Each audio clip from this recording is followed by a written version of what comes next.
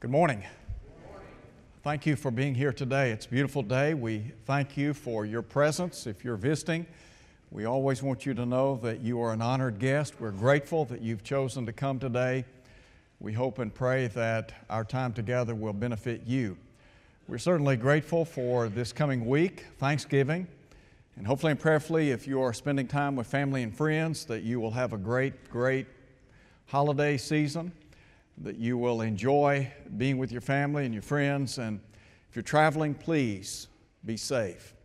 We're going to be looking today at 2 Timothy chapter 2 in verse 10, and we're going to be talking in our lesson today about how salvation is exclusive to Christ and His church.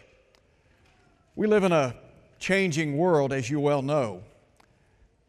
And the idea of there being exclusive, absolute truth is lost on many people. There are a lot of folks today that in their heart of hearts, their goal is to be what we would call politically correct. And so there are no absolute truths. We can't be dogmatic when it comes to matters of religion or matters that pertain to faith and practice. What I want to do in our lesson today is go back and look at the Old Testament for a minute, and then to look to the New Testament by way of application. And I want to look at some Old Testament illustrations that I think will help us as we contemplate the one and only place of salvation. In our study today, I want to just ask this question. Is there a precedence in Scripture where salvation has been confined to one exclusive place? Now let that sink in for a minute or two. Can you think of any example in the Old Testament where salvation was exclusive to one single solitary place? You remember in Genesis chapter 6, Moses said that every imagination of the thought of man's heart was only evil continually. God decreed in the long ago that He would destroy the world by means of a flood. The Bible says that Noah found grace in the eyes of the Lord, that Noah was a just man, blameless in his generation. And God said to that patriarch many years ago, "The end of all flesh has come before me. I'll destroy man whom I have created."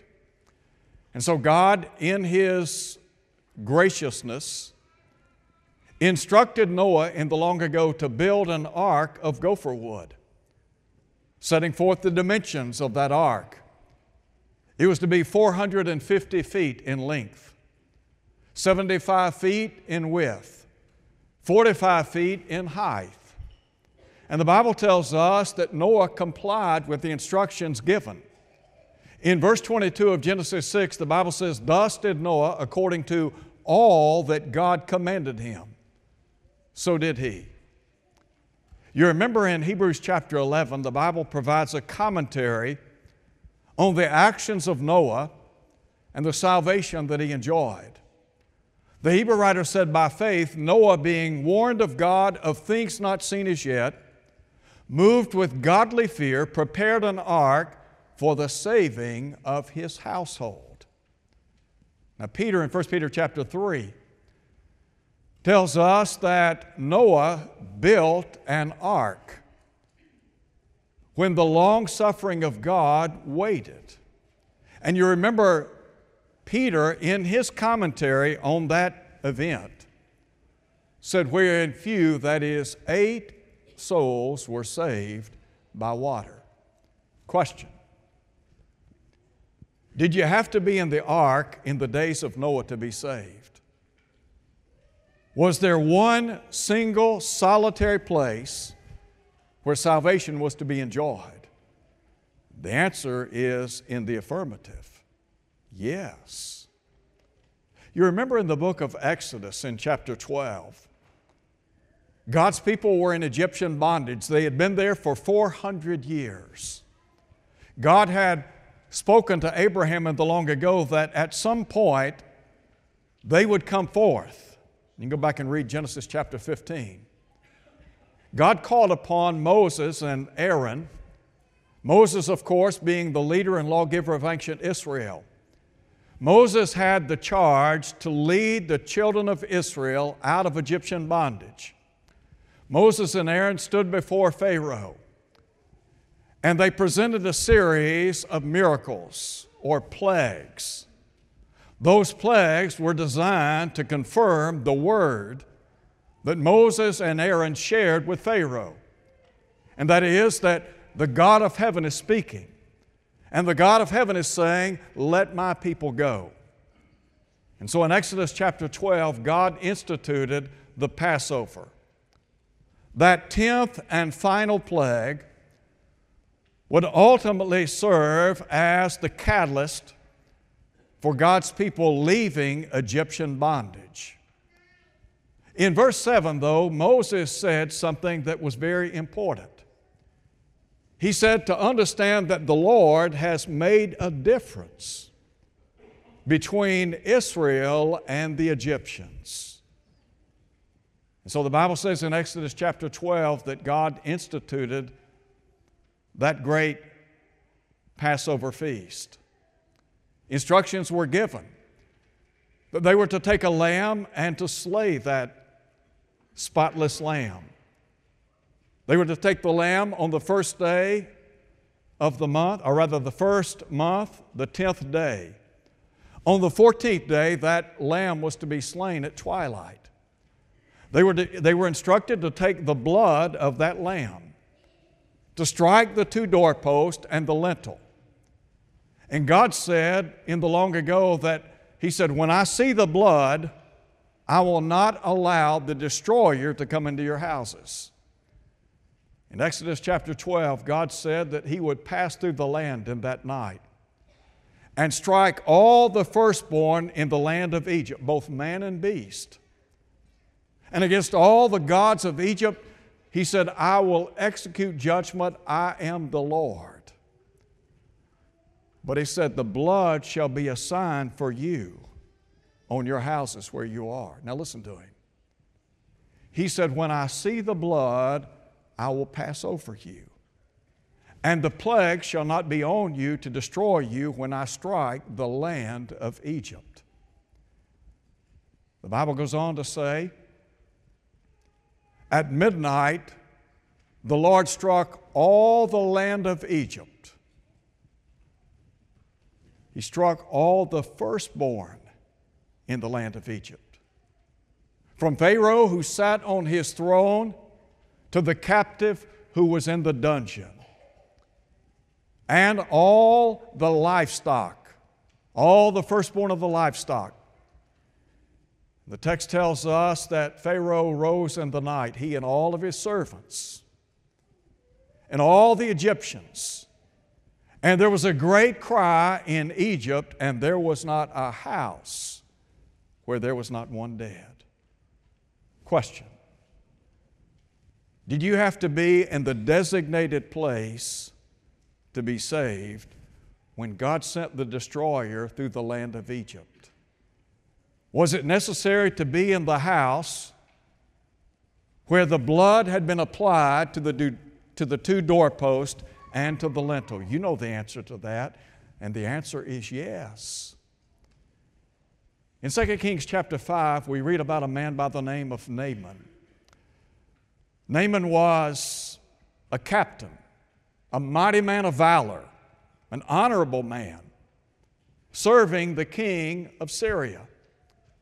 The Bible says that Naaman was a leper.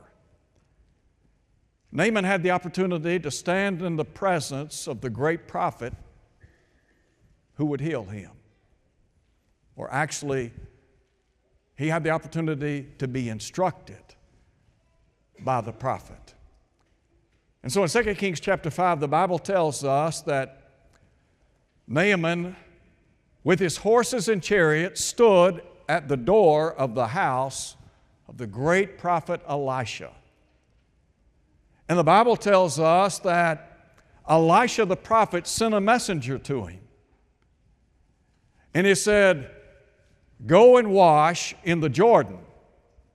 And he said, your flesh shall be restored, and you shall be clean. But the Bible tells us that Naaman became angry.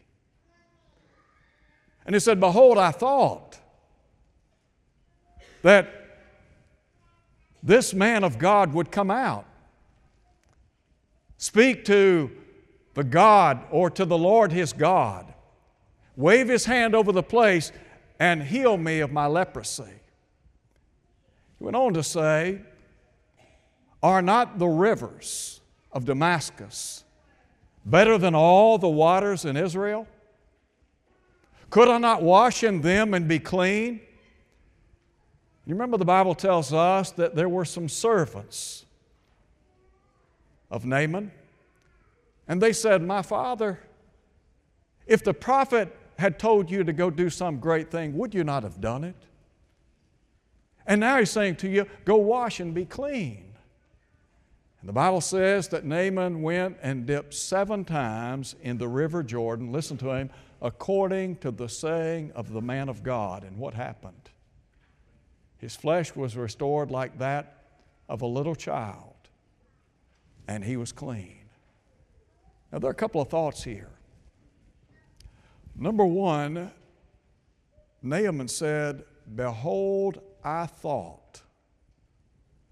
When it comes to salvation, sometimes the problem, what gets in our way is we do too much thinking outside the realm of what the Bible says. Did you take note of what the record said in 2 Kings chapter 5? That when he went and washed in the river Jordan, he did so at the compliance or at the saying of the man of God. Now, how does faith come?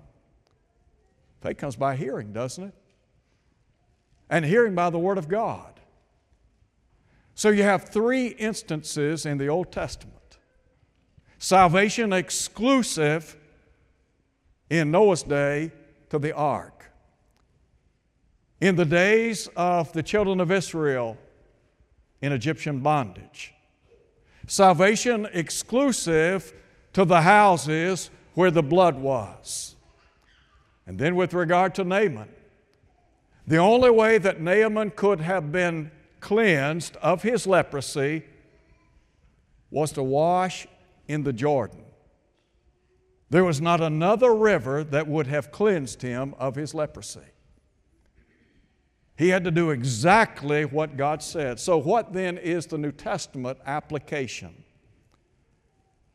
We live in a world today when there are a lot of folks that are just not willing to say unequivocally or in an absolute sense that Jesus is the only source of salvation.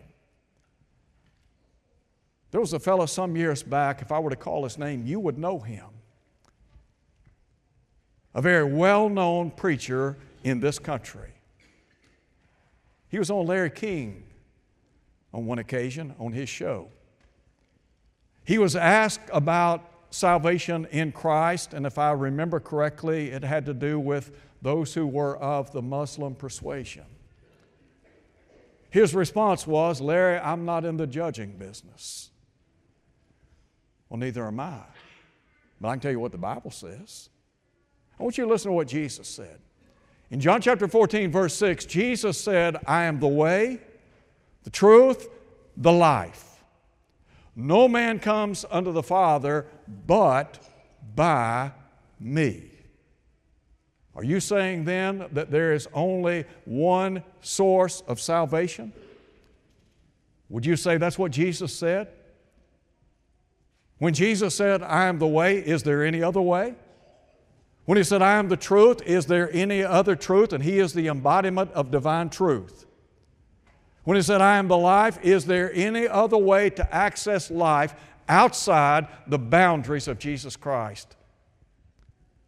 The apostles believed that salvation was exclusive to Jesus, didn't they? Matter of fact, in Acts chapter 4, verse 12, the Bible says, "Neither is there salvation in any other. There is no other name under heaven given among men whereby we must be saved."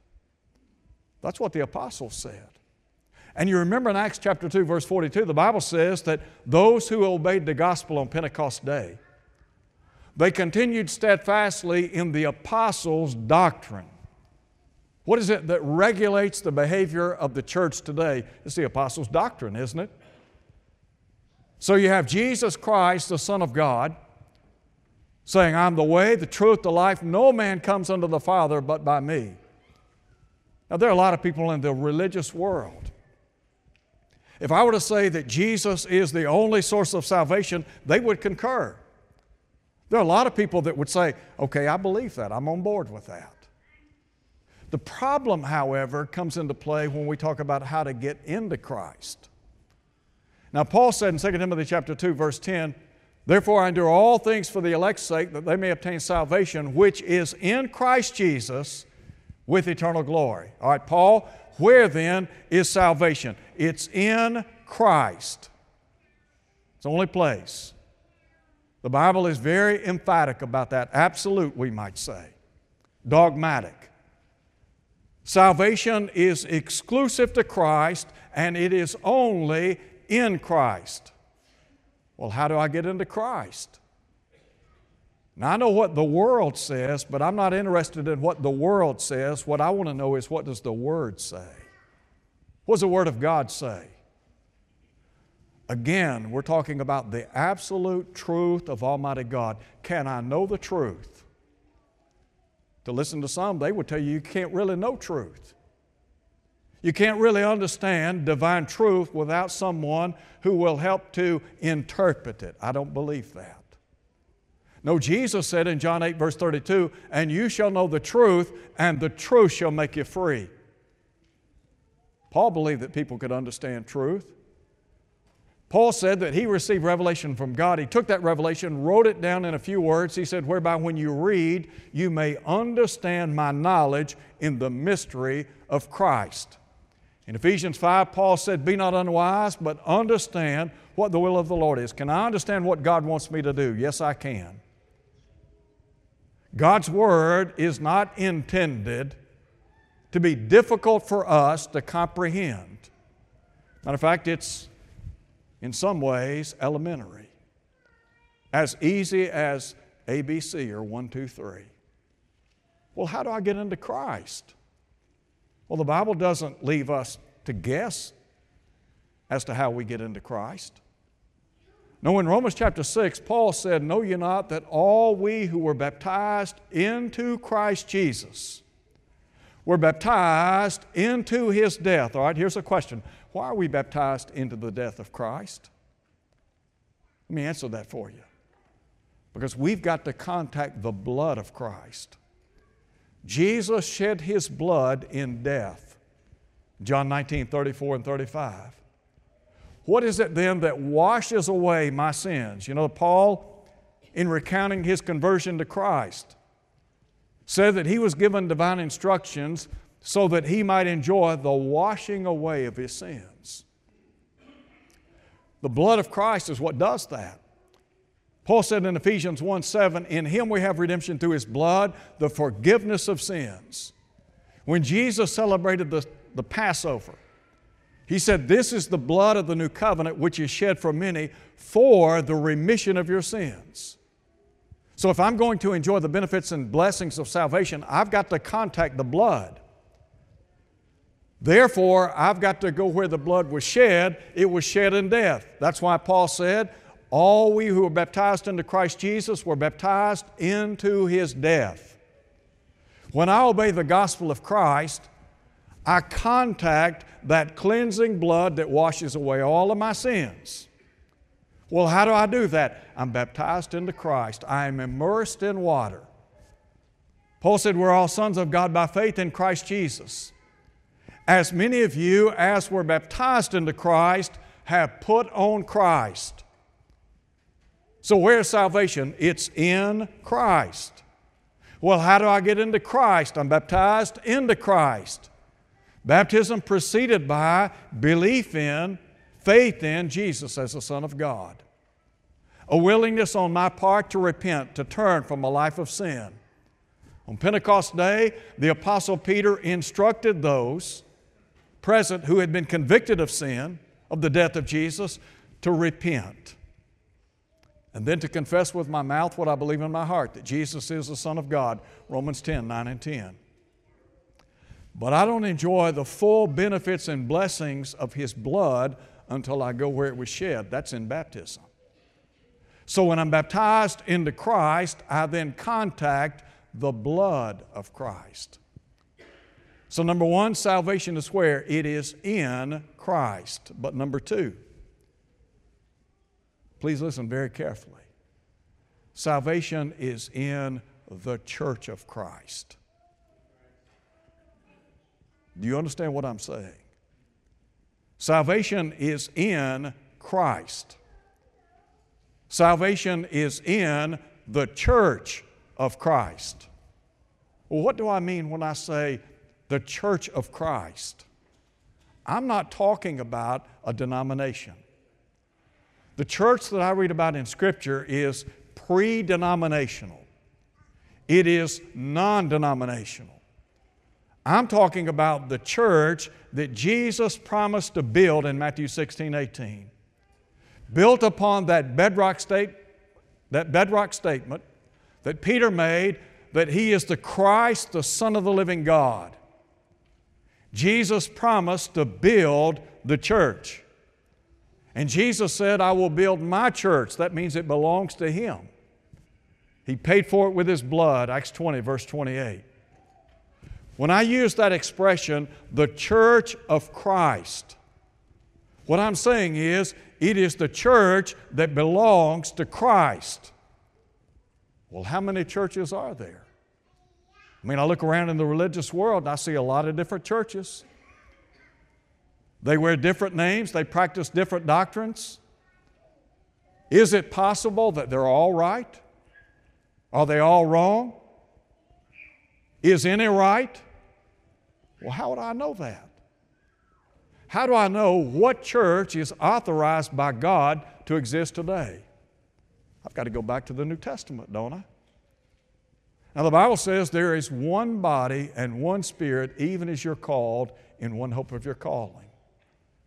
The body is defined by Paul in Ephesians 1, 22 and 23. He put all things in subjection under His feet, made Him to be head over all things to the church. Listen to Him. Which is His body. The church is the blood-bought body of Jesus.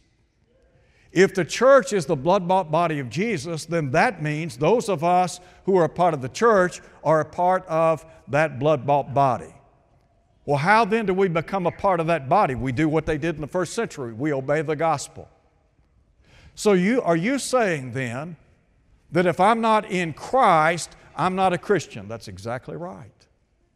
Are you saying if I'm not in the church of Christ, I'm not a child of God? That's exactly right. Now again, please don't misunderstand me. I'm not talking about a denomination. I'm not talking about a church that was founded by any man. What I'm saying is, unless you're in the church that you read about in Scripture, you're not in the right church. Because the blood is in the church. And the only way you contact the church is by being baptized into Christ. So you're trying to tell me then that I've got to be in that exclusive body, that only body to be saved. Well, don't take my word for it. You remember in Acts 2, verse 38, when Peter said, repent and be baptized in the name of Jesus Christ for the remission of your sins. The Bible says in verse 41, some 3,000 people obeyed the gospel. In verse 47, Luke said, and the Lord added to the church daily those who were saved. All right, who then were the saved? Those who were in the church. Well, who then were in the church? Those who had been baptized into Christ. You mean then that the saved are in the church? That's exactly right. Only the saved are in the church? Are you saying that only the saved are in that one body? Again, don't take my word for it. You listen to what Paul said in Ephesians 5:23. And He is the Savior of the body. Well, what's the body? He's the head of the body of the church, Colossians 1:18. Now look, in this day of political correctness, in a day and time when people want to say things like, hope so, think so, maybe so, I'm not going to do that. I'm going to tell you exactly what the Bible says. You know why? Because God's going to judge me on the basis of what I teach and what I do not teach. I don't want people to stand before God in eternity and say, you know what, He never told me that salvation was exclusive to the church of Christ. Don't leave here today thinking that salvation is in any denominational body. It is not. There is not a denomination on this earth today wherein the saved reside. Do you understand what I'm saying? Now don't get mad, don't get upset. I'm not here to hurt you. I'm not here in any way to make you angry. But I am here to tell you what the truth says. And truth is truth, and it does not change. And listen, we're going to be judged on the basis of divine truth. There will not be one manual, there will not be one confession of faith, not one catechism opened on that final day. But I can tell you what will be opened: the Word of the living God. So my question to you today, number one, are you in Christ? If you are in Christ, you are automatically in the church of Christ. You don't vote, you're not voted into the church. You don't join the church. The Lord adds you to the church. The world says you can be saved separate and apart from the church. That's not what the Bible teaches. The Bible teaches that the saved are in the church. Why? Because that's where the blood is. The blood that you enjoy the benefits from today, physically speaking, where is that blood? In your body or out of your body? It's in your body, isn't it? So where then are the benefits and blessings of the blood of Christ today? In the body. Salvation where? In Christ. Salvation in the church of Christ. I make no apologies for telling the truth. And I want you to be my friend, and I want you to like me. But my goal is to preach and teach the truth of Almighty God. As a fellow said one time, if it hair lips every cow in Texas, so be it. Truth is truth. So my prayer is that we would listen to what the truth says. If you're not in Christ and not in the church of Christ, obey the gospel today. Don't lose your soul. If you don't understand what I've said, then please come to me after services. I'll be happy to sit down and talk to you more. Be happy to answer any question you have. If you're here today and you're not what you ought to be and you need the prayers of the church, be happy to pray with you and for you today as we stand and sing.